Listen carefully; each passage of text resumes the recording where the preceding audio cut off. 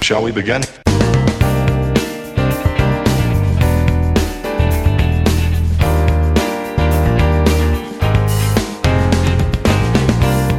Hello and welcome to the Higher Enlightenment podcast, brought to you by Higher Yields Cannabis Consulting, your seed-to-sale cannabis business solutions team. My name is Adam. I'm your host today and part of the creative design team here at Higher Yields. Today's podcast is about medical marijuana and is it too late to get into the cannabis industry? With our guests, Emily Seelman and Marissa Cortes. So let's get on with the show. So Emily, could you give us a little introduction to yourself and tell us what you do? My name is Emily Seelman. I am the Senior Technical Writer here at Higher Yields Consulting. So I oversee and lead a group of phenomenal writers and editors that support our clients on both the state and local level of application and permitting processes. So whether it's research or getting a better understanding of what the regulatory framework is in a locality, supporting them in their pursuit of permitting in a city or a town, and all the way through full competitive applications on the state level. That's what our team does. Well, thanks for being here. And Marissa, could you tell us a little bit about yourself and what you do? Yeah, absolutely. Thanks, Adam. My name is Marissa Cortes, and I am the Director of Compliance and Program Manager here at Higher Yields Consulting. I do quite a bit company-wide, but I would say that recently, as of late, I've really transitioned into that program manager role because we've had such an influx of projects coming in. So basically what I do, I oversee a team, our project team, and make sure that the client is happy, make sure that the project is moving along, that we're hitting all of our deadlines. And then I'm also, big focus on compliance. Being the director of compliance, I have to stay on the up and up. And as we all know, this industry is ever changing. So I'm making sure that I'm staying on top of any new regulations that are coming out, any new states that are coming online, and actually creating a medical or adult use cannabis program. So it's very interesting and it's fast paced, but I really enjoy it. Okay, thanks. First question. What are the major differences between owning a medical versus recreational facility? So there are some significant differences between owning a medical retail facility versus an adult use facility. The first and foremost being medical can only accept medical cannabis patients or individuals who are enrolled in their state's medical cannabis program and have a card that proves that.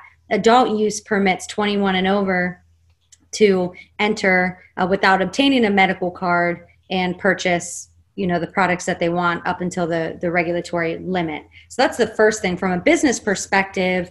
And we may get into this later, but from a business perspective, if you can get into the ground floor in a medical round, it's usually very competitive and it gets you in so that when the state switches over to adult use, you'll be able to also switch over your license to be able to facilitate individuals from 21 and up.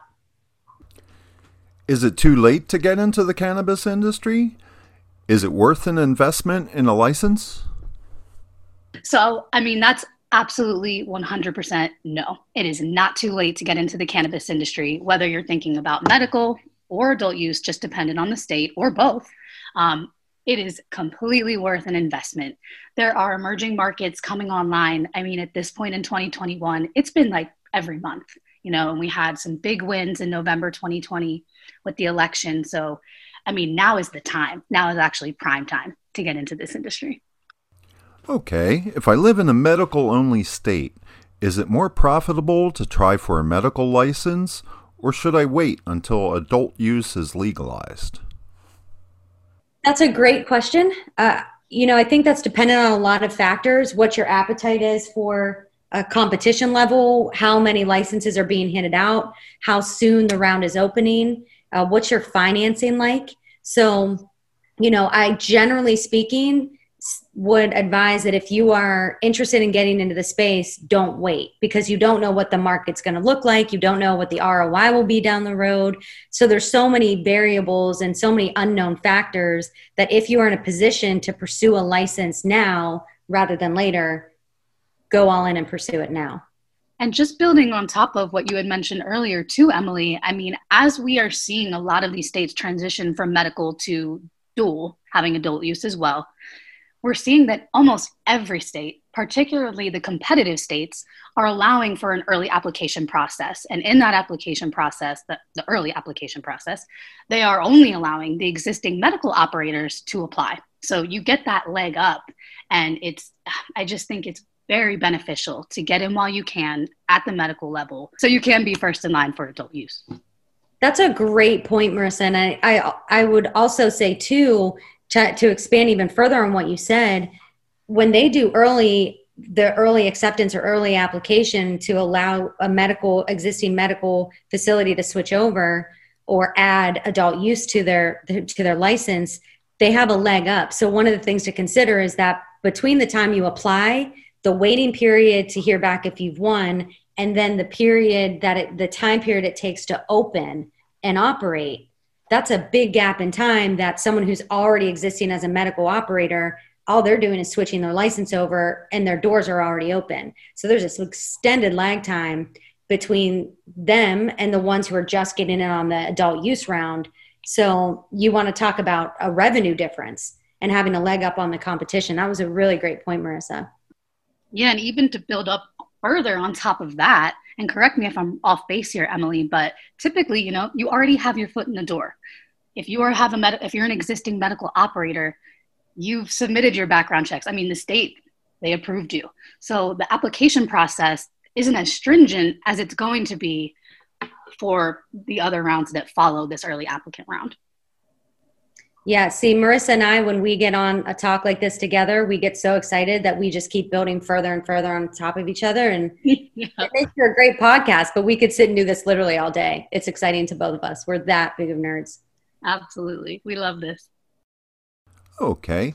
Do medical marijuana dispensaries still make a profit once their state has gone recreational?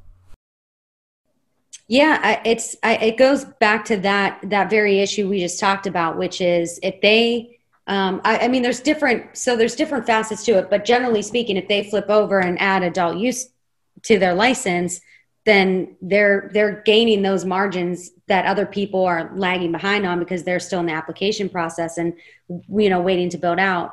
If they don't flip over to adult use, now they've limited their market to just patients. So in one sense, it could be argued that they've built a very loyal brand and a loyal following with patients, and maybe patients are now secure in those purchases. But this market is so fluctuating, and it's hard to gain a strong foothold in this market against competition. People are more willing to try every different dispensary to see what they like. I'm not sure how strong brand loyalty is that would support the idea of not pursuing also an adult use license. Okay. Is there a cost difference between starting a medical marijuana dispensary versus a recreational marijuana dispensary? I mean, part of that is going to be dependent on the state, what their application and licensing fees are, because that can vary very widely. We see anywhere from $500 to $100,000. I mean, it's vast, but realistically speaking, just for build out and startup, no. I mean, I don't see that there's any real difference in cost of medical versus adult use. All right. How do you think federal legalization would affect the small mom and pop medical and recreational cannabis dispensaries? Well, I think that could certainly hurt them if they haven't established a following and they haven't established their brand. That brings this conversation to a really important topic, which is how you're branding and marketing yourself.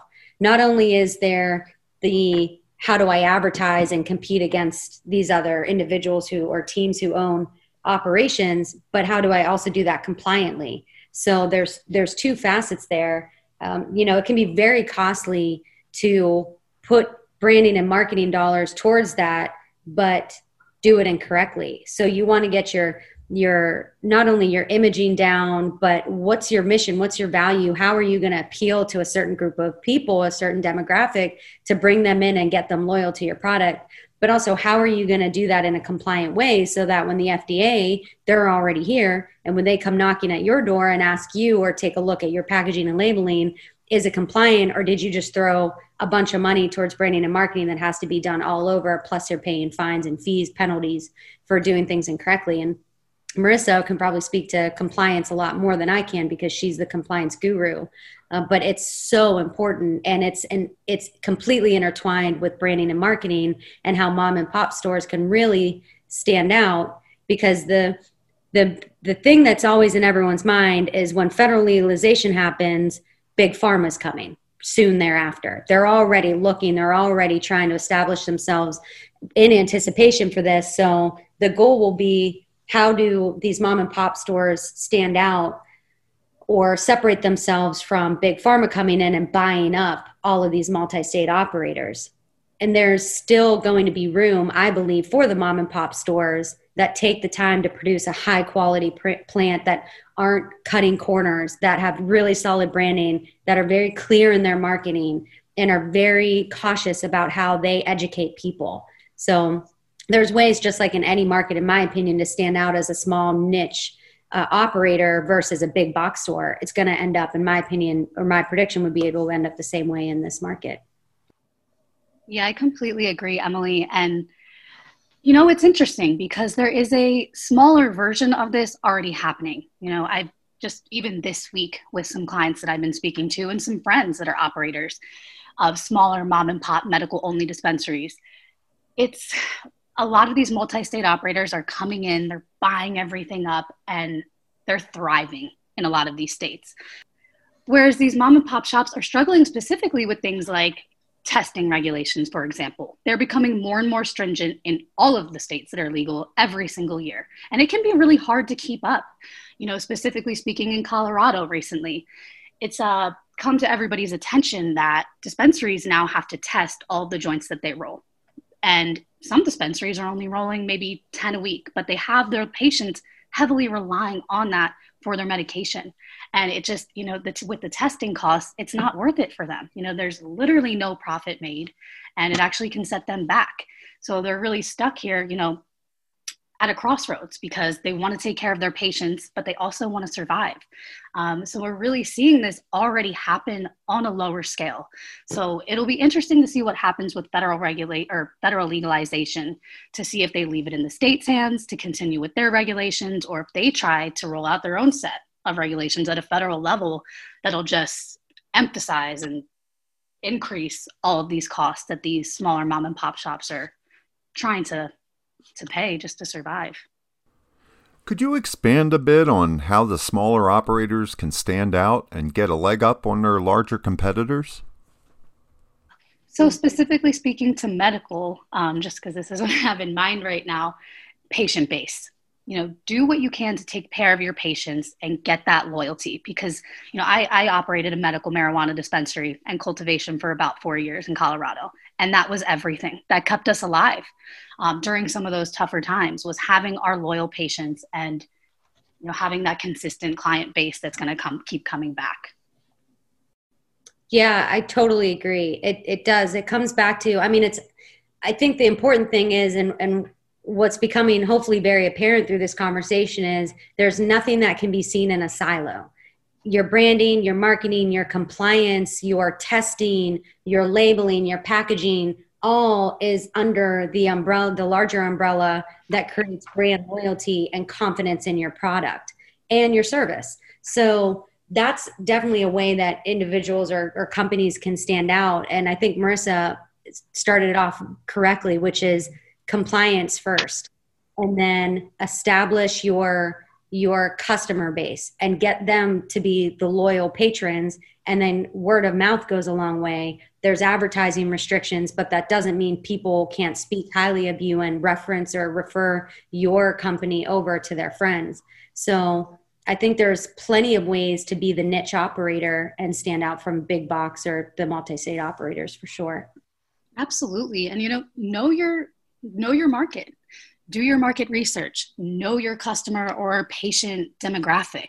That's a big one too, making sure that you're doing that due diligence and really digging in so that you're aware of exactly where you're at and you're able to purchase accordingly and market accordingly.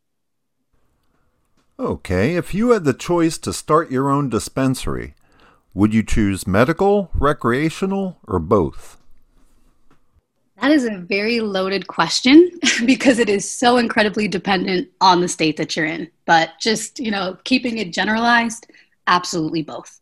We could go for both, or if I could go for both, that would be absolutely the move because, medical has a special place in my heart because it's important. People use this as their medication. I have family members that this is how they get by. This is how they're able to sustain and live a normal life and actually thrive in their life. So I just think it's so important that that medical side of this industry does not die out and that we do keep it thriving as much as possible. So obviously adult use, it is more lucrative.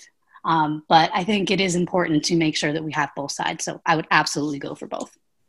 Yeah, I think that would be my answer too. And I would just say I would want it located in a state that doesn't take all my taxes and doesn't pull, there's some states with some high taxes, and it produces very small margins, which makes it harder for these operators to put the money towards their business and provide higher quality cannabis. So I would want to locate in a state. I would want to go for both, locate in a cannabis friendly state in that way.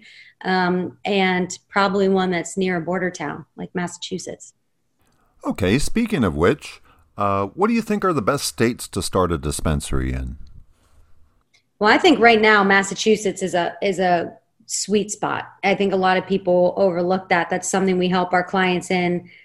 We've got our hand in pretty heavily in Massachusetts right now because it's a good spot. It's like I said, it's a border. There's a lot of places that border other states that don't have an open program right now. So we're able to facilitate a lot of really great opportunities in that state. So I would say if anyone's interested in Massachusetts, take a hard look at it, or interested in some unique opportunities there from an adult use state perspective.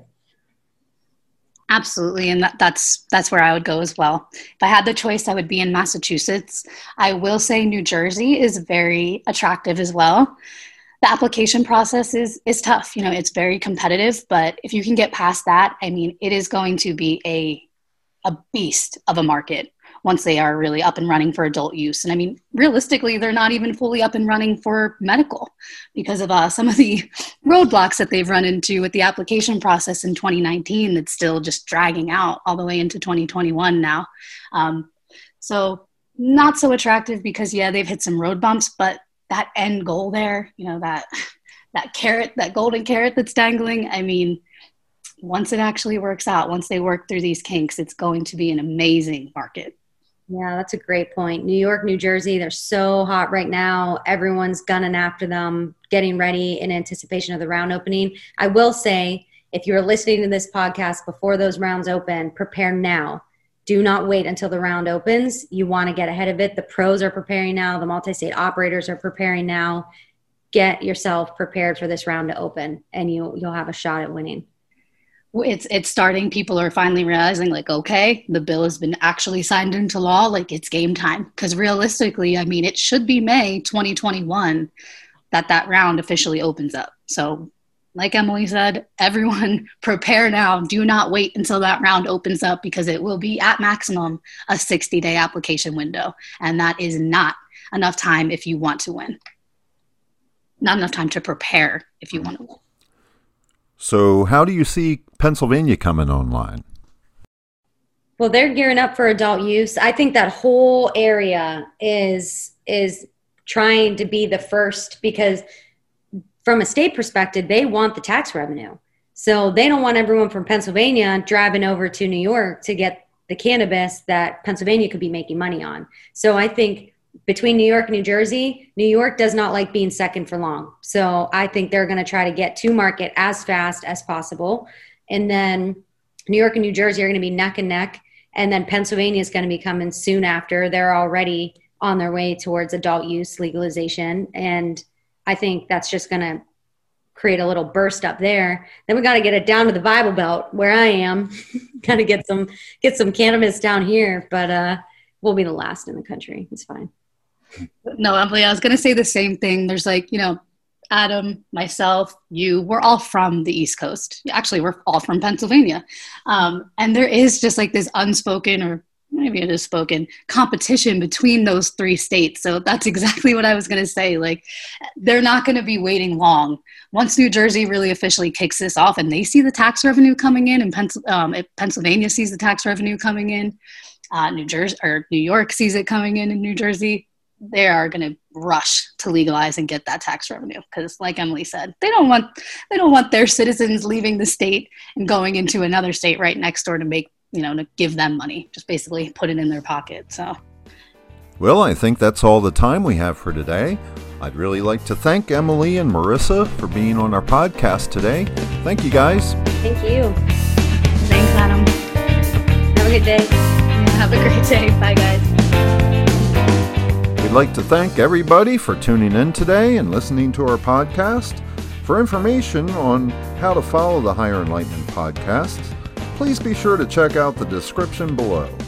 You'll receive all the latest and greatest podcast news and announcements. We'll also let you know when we release new episodes. If you'd like to be a guest on the Higher Enlightenment podcasts or have ideas about upcoming episodes, please be sure to check out the description below. For information about sponsorship or advertising on the Higher Enlightenment podcast, please call us at 844-HIGH-YIELD. That's 844-HIYIELD. Or visit our website at higheryieldsconsulting.com. Thanks, have a great day, and we'll talk to you soon.